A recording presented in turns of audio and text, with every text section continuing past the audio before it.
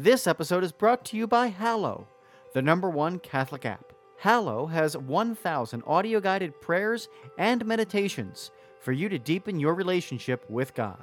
To listen to all of the Hallow meditations for free for 30 days, head to hallow.com/breadbox. Are you looking to serve God and society? Consider putting your gifts to work as a lawyer. Ave Maria School of Law has been educating faith-filled lawyers for over 20 years. Ave Maria School of Law is committed to training lawyers to use law appropriately around the moral issues of our time. Visit avemarialaw.edu to learn more about integrating your faith with a law degree.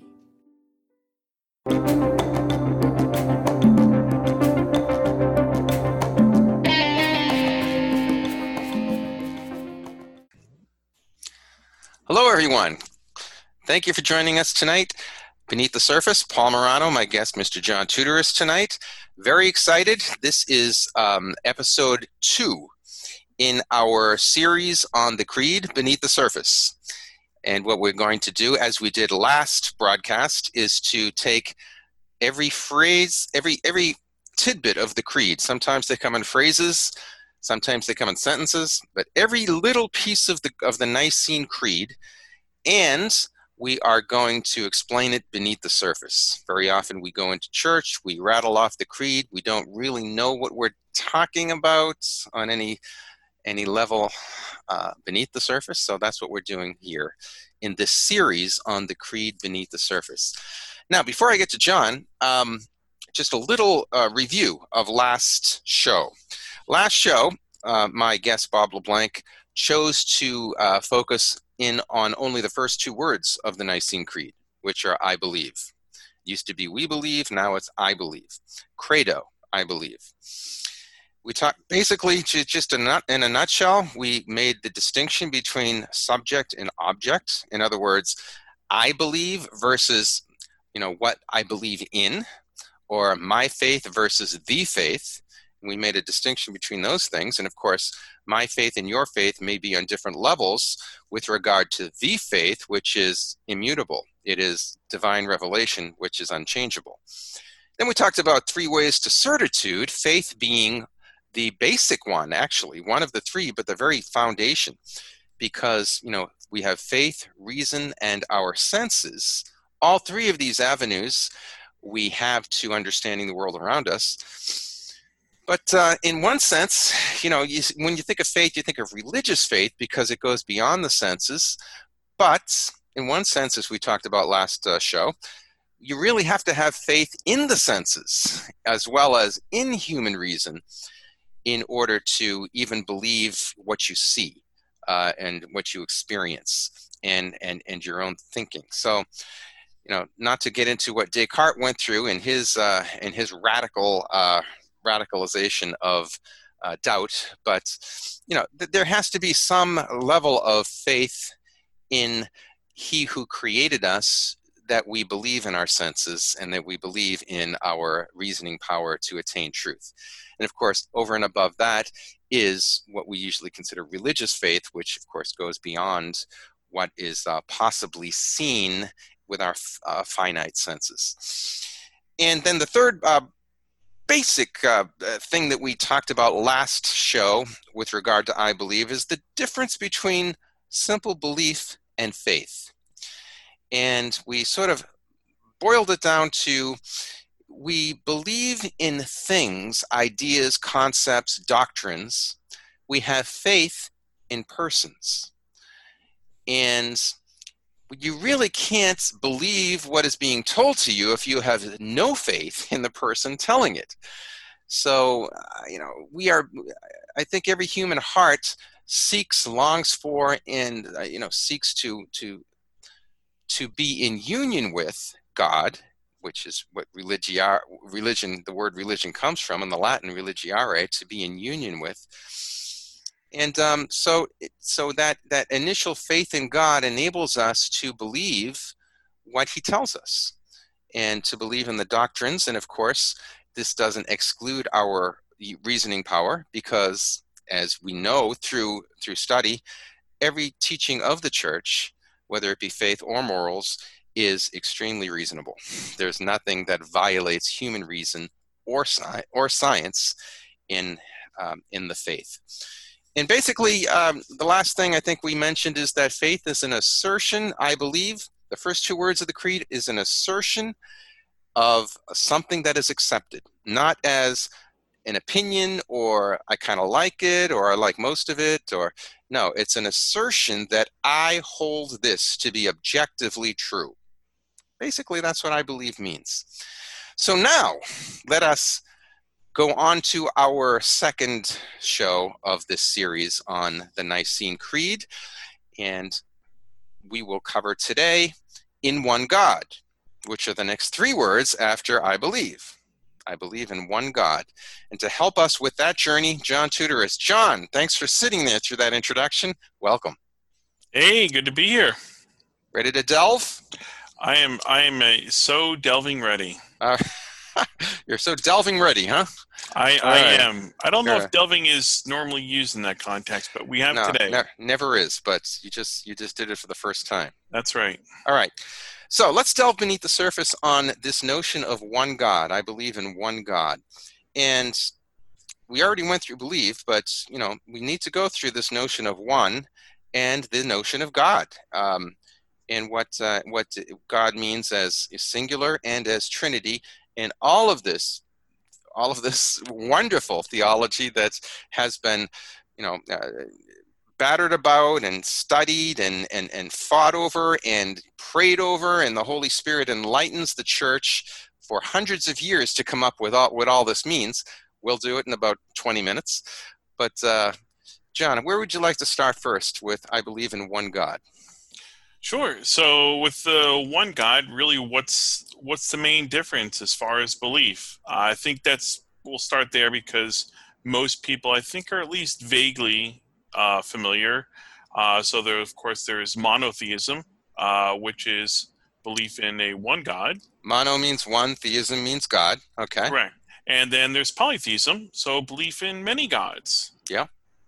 And so that's probably a good starting point. I think most people are familiar with that basic distinction. Yeah, what's interesting about I believe in one God is this is, I think, the entire foundation of the Nicene Creed, because this is what the Creed is going to talk about. Right after this line, I believe in one God, it's going to go into the Father, then the Son, then the Holy Spirit, and then what the Spirit created in the church, and what the church does with baptism and forgiveness of sins, and then the end of time resurrection. So it's all based on this notion of we believe in one God.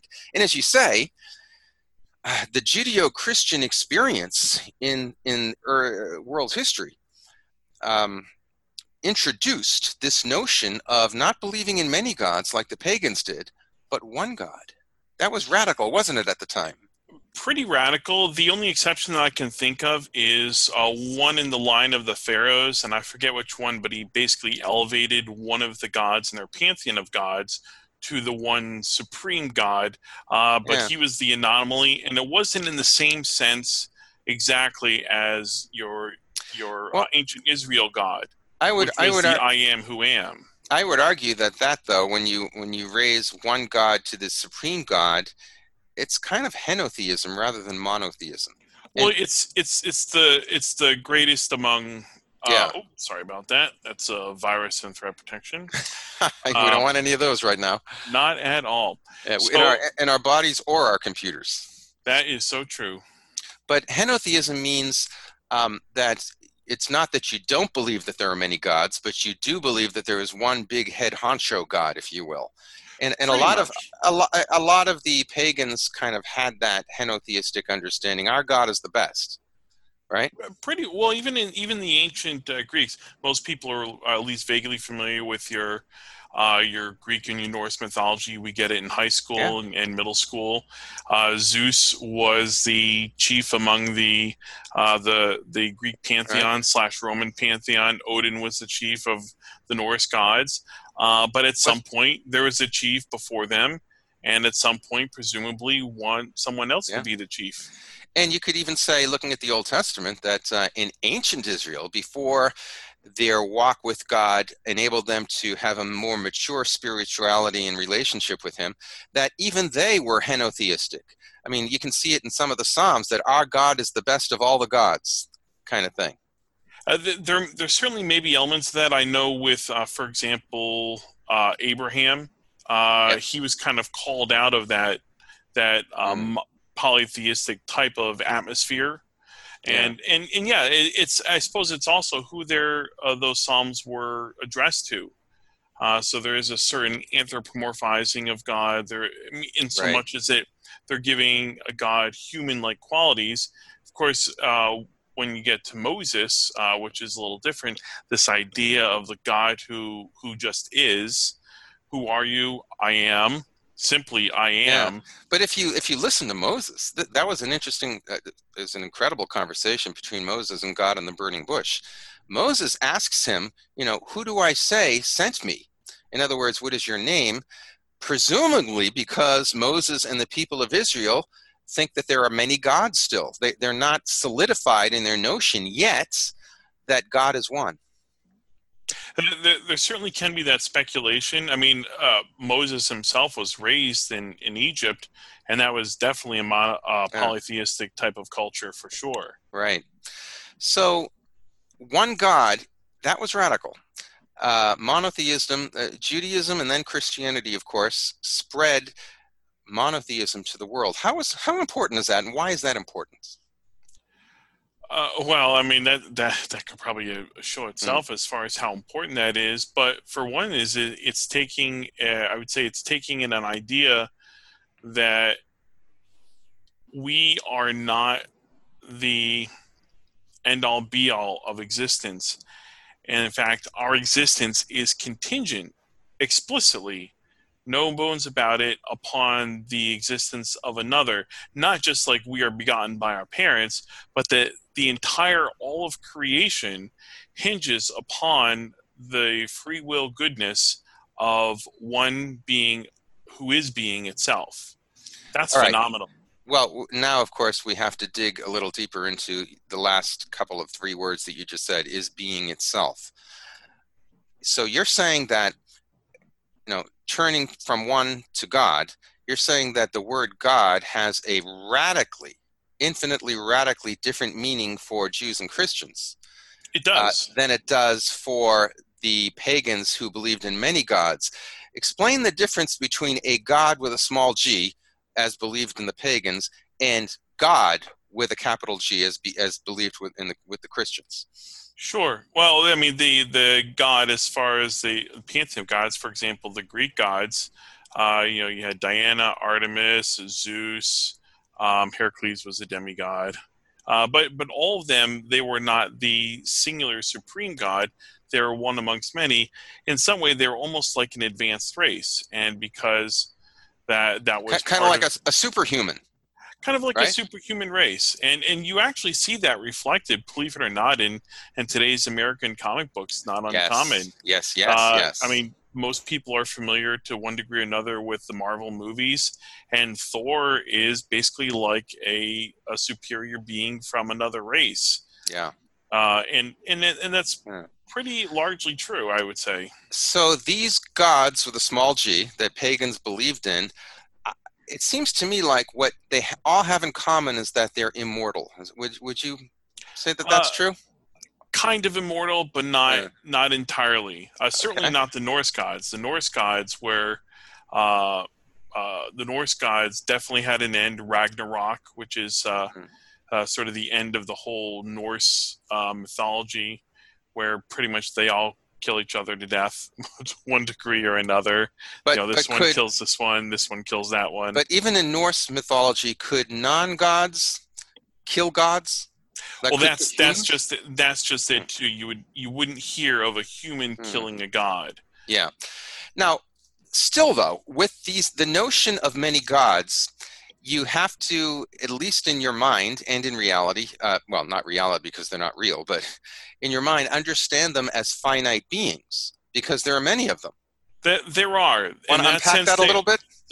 Well, in that sense, they are finite because, for example, Zeus was begotten by his father Kronos, Yeah. And Chronos at some point was created too. So they're not. They all have a beginning. Yeah, they're not eternal. They have a beginning. They're not infinite because they're finite beings. You can actually see them. They have a form. They're not, eternal being or eternal spirit and infinite spirit like we understand God to be in the Christian sense. So they, in a sense, they are like we said earlier, powerful, finite beings. Many of whom are at least potentially immortal, that can do superhuman things, and the creation of or at least the formation of the world was relied upon them. And this is another, I think, interesting point, that before monotheism, before the Judeo-Christian understanding of God, human beings believed that the universe was the world was only formed. It wasn't created out of nothing, because the universe always was. There certainly was, in some areas, a prevailing idea that the universe always was.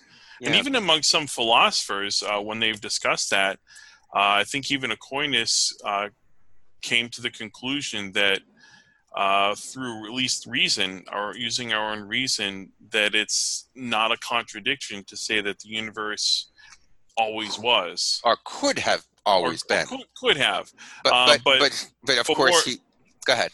Oh yeah, that there was actually a beginning, because he believed in divine. Movement. Yeah, he believed in divine revelation. So I think what he was saying is, through human reason, it doesn't seem to be a contradiction to believe either way, that the universe was created out of nothing or that it always existed.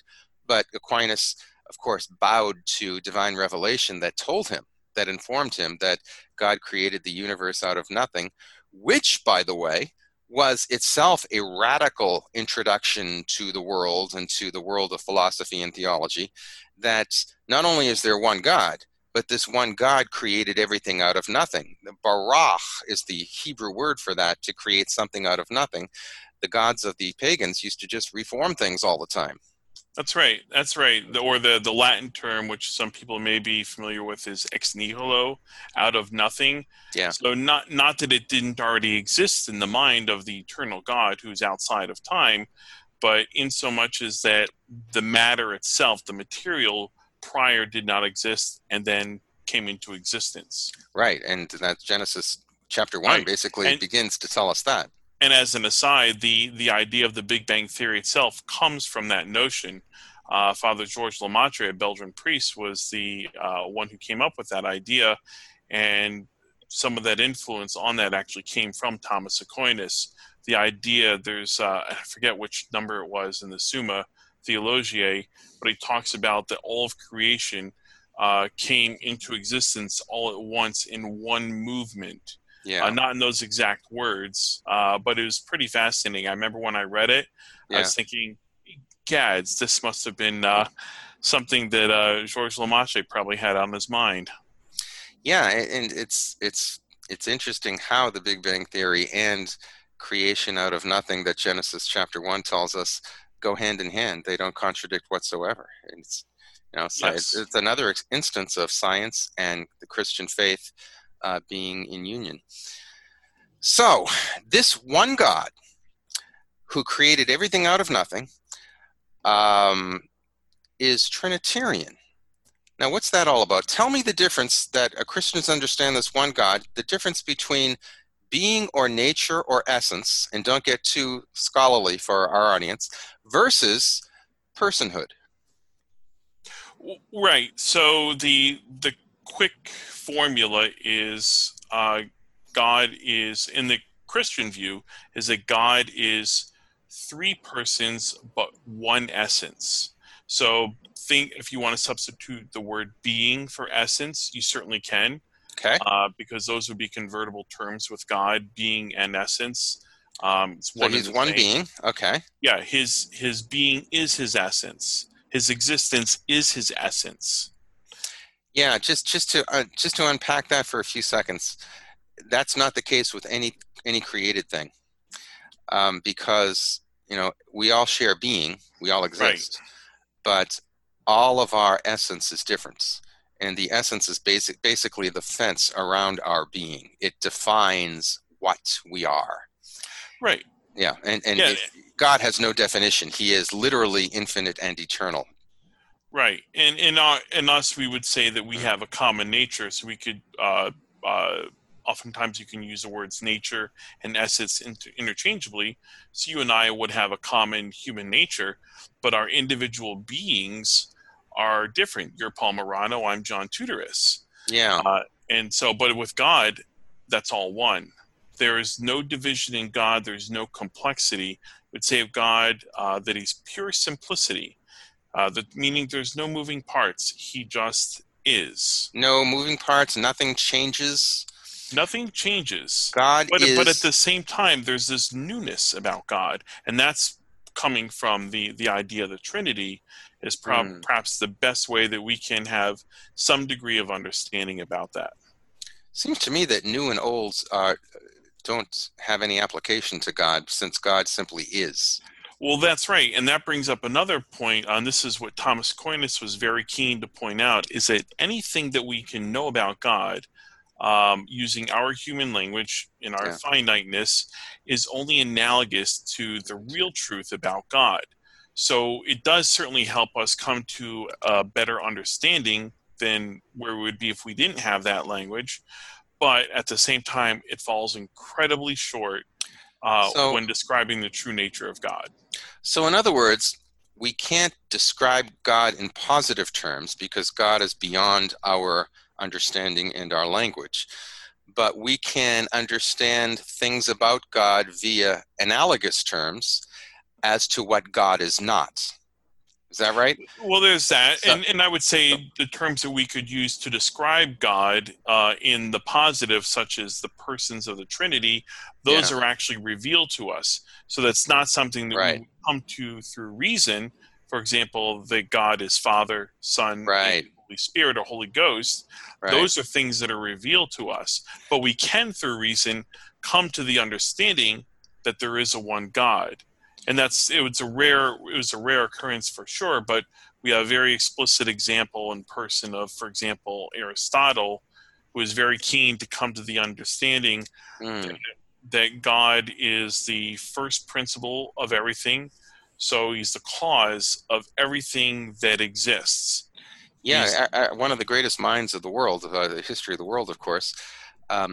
He did not have divine revelation. It was before Christ, and no access to the Jews. So Aristotle, through human reason alone, came to, step by step, came to realize the reality that there has to be one God, and this one God is the source of all things. Now, of course, he believed in a deist God, but you need divine revelation to understand the personal characteristics of this one God. Good point. So through human reason, by deduction, we can understand that God is and that he exists and that he is one. But we need divine revelation to understand who God is, what his character is, that he is love, that he created everything out of nothing, and what is, of course, expected of us by this God. Divine revelation which really is what religion is centered around, enables us to know this one true God and what he expects of us. Yeah, that's pretty fascinating stuff. And just one little point that I would like to throw in there too is that Thomas Aquinas was very keenly, and I think in a very important point, confirmed that the data that we get through revelation is something that we can rely on more assuredly than what we can through human reason alone. And the reason why is because the source of the data of revelation is not the faulty reasoning of man and our limitations, but the perfection of God himself. So if God comes, and of course we can come again through reason to the idea that God is one, that he's all powerful and all knowing. So that one perfect, all-knowing God, if he comes and he gives us information, I can more assuredly rely on that than I can on even the most intelligent human being. For example, Albert Einstein comes up with the theory of relativity. Fantastic, great, opens all sorts of windows and doorways into how we can understand the nature of space and time, but that still has limits. And you talk to the right people who are involved in astrophysics, and they'll say, yeah, but there might be some things we can tweak about it. Not everything is uncovered, meaning that there's still more to build on, and he may not be entirely accurate. But what we get from God, even if it's very simple, that we can rely on implicitly. The authority of that is far greater than anything you would get from a human. Yeah, this reminds me of our last show, because basically it seems like what you're saying is that if we begin with faith in this infinite and eternal being who is all-knowing and all good, then of course, then whatever he says, we're going to trust it 100%, much more than we trust our own intellect. Right, substitute the word trust for faith. I trust in that one God says more than I do myself. The term one God, I just want to just clarify this a little bit. One God doesn't mean a God. And I think that's an important distinction to make here in understanding the Christian understanding of God. Because when you say a God, like the Christians, that at least opens up the possibility that a God means that he's finite and there's more gods. When you say one God, you're simply meaning eternal, infinite being. God is not a being, God is being. You want to just say a sentence on what that means, and then we'll go on to one more thing? Well, I think you said it pretty succinctly. God is not a being amongst beings. God is being itself. All that exists is within and through God. Participates but in God's not being. like someone saying, well, it's all part of the universe. Well, the universe itself is a creation of the one God. Right. And exists within that one God. So then in that all-important meeting between Moses and the burning bush in Exodus chapter 3, in verse 14, when God says, reveals his divine name, which in English we understand to be I am, basically God is. He is. God is isness. He is being itself. And everything else that exists comes forth from his divine will, which is love. Which, by the way, brings me to my next and final point here with you. And that is, tell me a little bit about why love itself has to be Trinitarian. Excellent point. And that's a good lead into the Trinity, too, on the Christian idea that God is three persons but one essence. So God the Father, we would one way Thomas Aquinas described him is I believe a principle without a principle, basically meaning that although all is one from all eternity, there is no division in the three persons of God. In principle, at least, the Father is first. So Father, of the Father not in time, not in time, but from all eternity. But from all eternity, God, the Father is source of God with a capital S. That's correct. And in that principle, you could say the oneness of God would not exist without the Father, so to speak, as a hinge. And again, we're using limited human language, but we'd say the Father is the first principle. The Son is the perfect image, the perfect active mind of the intellect of God the Father. But because God is all everything, all being, and he's pure spirit, he doesn't have matter per se. God's intellect is one with his essence. That perfect thought is a perfect reflection of his essence. That's the Son. Let me just stop right there. This is good stuff. So when the Creed says, and we're going to get to this later, of course, maybe with somebody else, God from God, light from light, true God from true God, basically we're talking about that the second person of God it comes forth from as the perfect image of the first person of God. He is God from God. And this is what you would say something to do with mind or wisdom or word, and this is why tradition has all of these terms for the second person of God: the eternal word, eternal wisdom, the logos, which of course is scriptural. Chapter John has logos throughout it. Logos in Greek means word. In the beginning was the Word, and the Word was with God, and the Word was God, capital W. This means reason, truth, knowledge. That's what God is. God from God, light from light. Yes? Yes, and begotten, not made. And we'll get to So, that too later in the creed with right. someone else. But I think at least Yeah. it's important to mention that Yeah. briefly here. And so you have this perfect gift, if you will, this perfect image of God.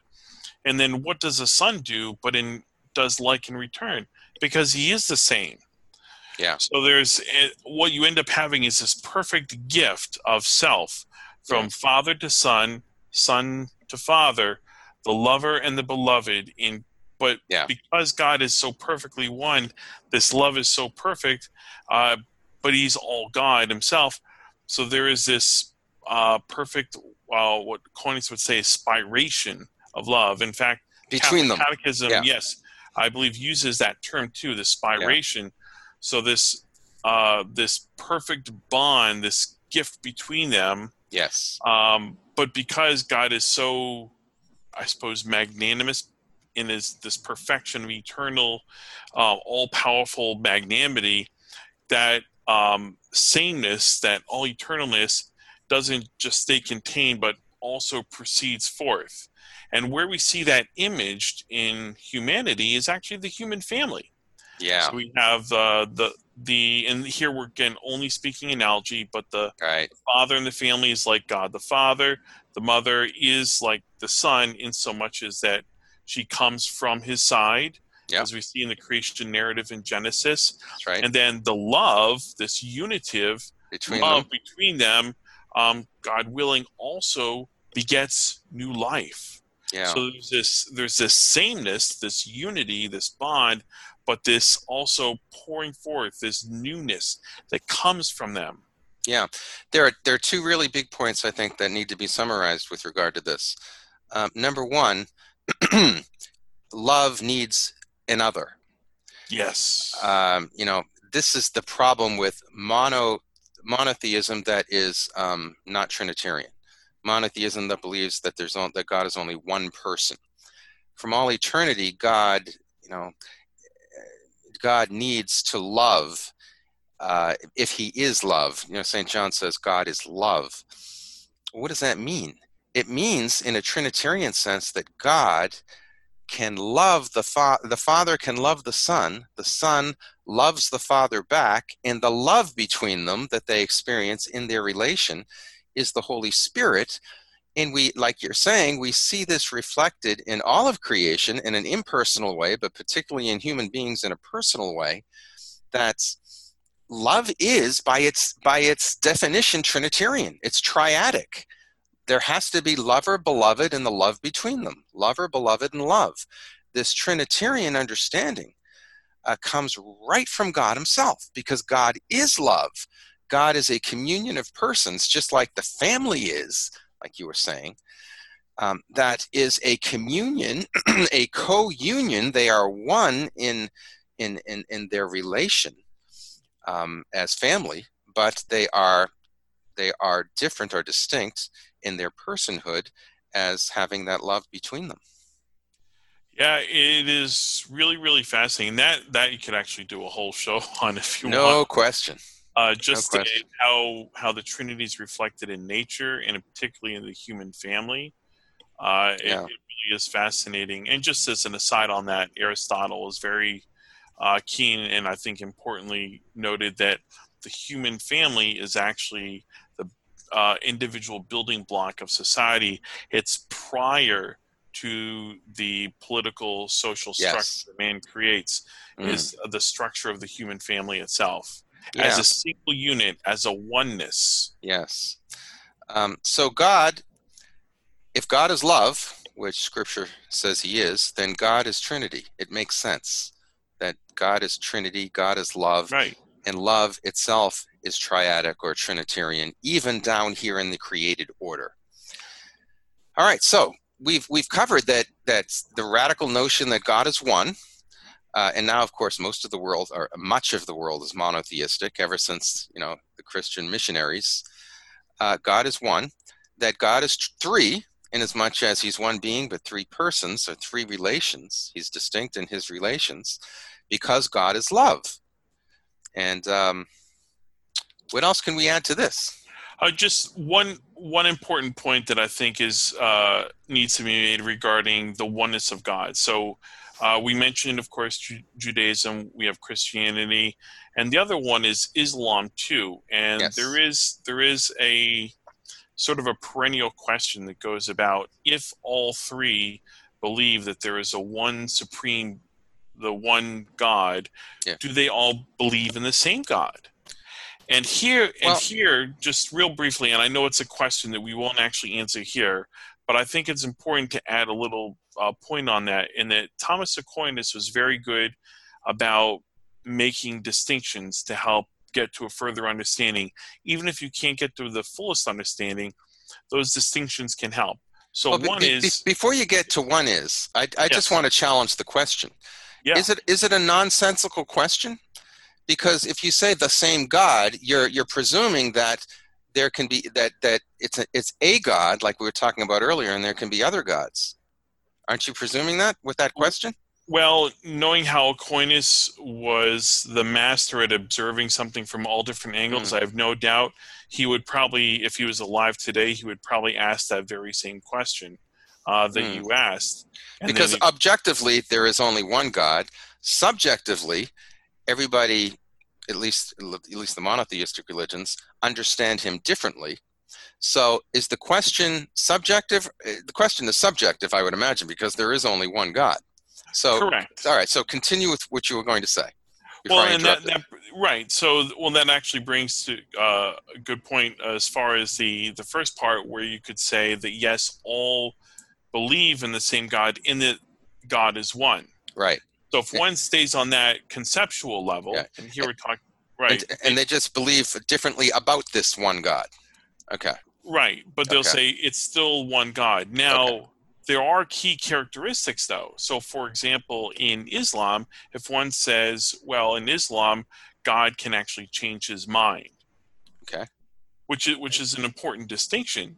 So a God who can change his mind is finite and changeable. Exactly. Yeah. And so in that, looking at just that distinction with, for example, the Christian God, where God does not change his mind, he just is, one can actually say at that level that no, they are not the same. They understand God so differently from each other that you cannot use the language, it's the same God. That's what you're saying? That's correct. Okay. And that's one of the big questions, and we're not going to resolve that here. And Islam believes that God is a voluntaristic God rather than the logos or reason. You know, Christians believe that God is reason as well as love. Right. Well, he's both. All right. But and again, that's another whole show. It is. Anything else that you want to add before we call it a day on the notion of believing in one God? I think we pretty much covered all the main things, the distinctions between one God and many gods. We hit it from a theological, a philosophical level. Yep. And those are really the main points. And of course, the idea of God being multiple persons, but at the same time, one in essence. Right. God is love, and he's hence Trinitarian. One being, eternal, infinite, all-knowing, all-loving, all-powerful. And three persons in relationship for all eternity. And hence, we're his image as persons. But again, another show. Yes. Thank you, Mr. John Tudoris. Very heavy, important stuff. Very good, good theological pondering here. And that's what we do here at Beneath the Surface. We delve beneath the surface. Our second show, we believe in one God, delving beneath the surface on this notion of monotheism and Trinitarianism. Thanks, John. The time flew by. Well, that's what happens when you're having fun. All right. Next show, ladies and gentlemen. We believe in one God. We will delve into the first person of this one God that we believe, the Father Almighty, maker of heaven and earth. Until then, for Mr. John Tudoris, I'm Paul Morano. You've been beneath the surface with us. Have a great week, everybody.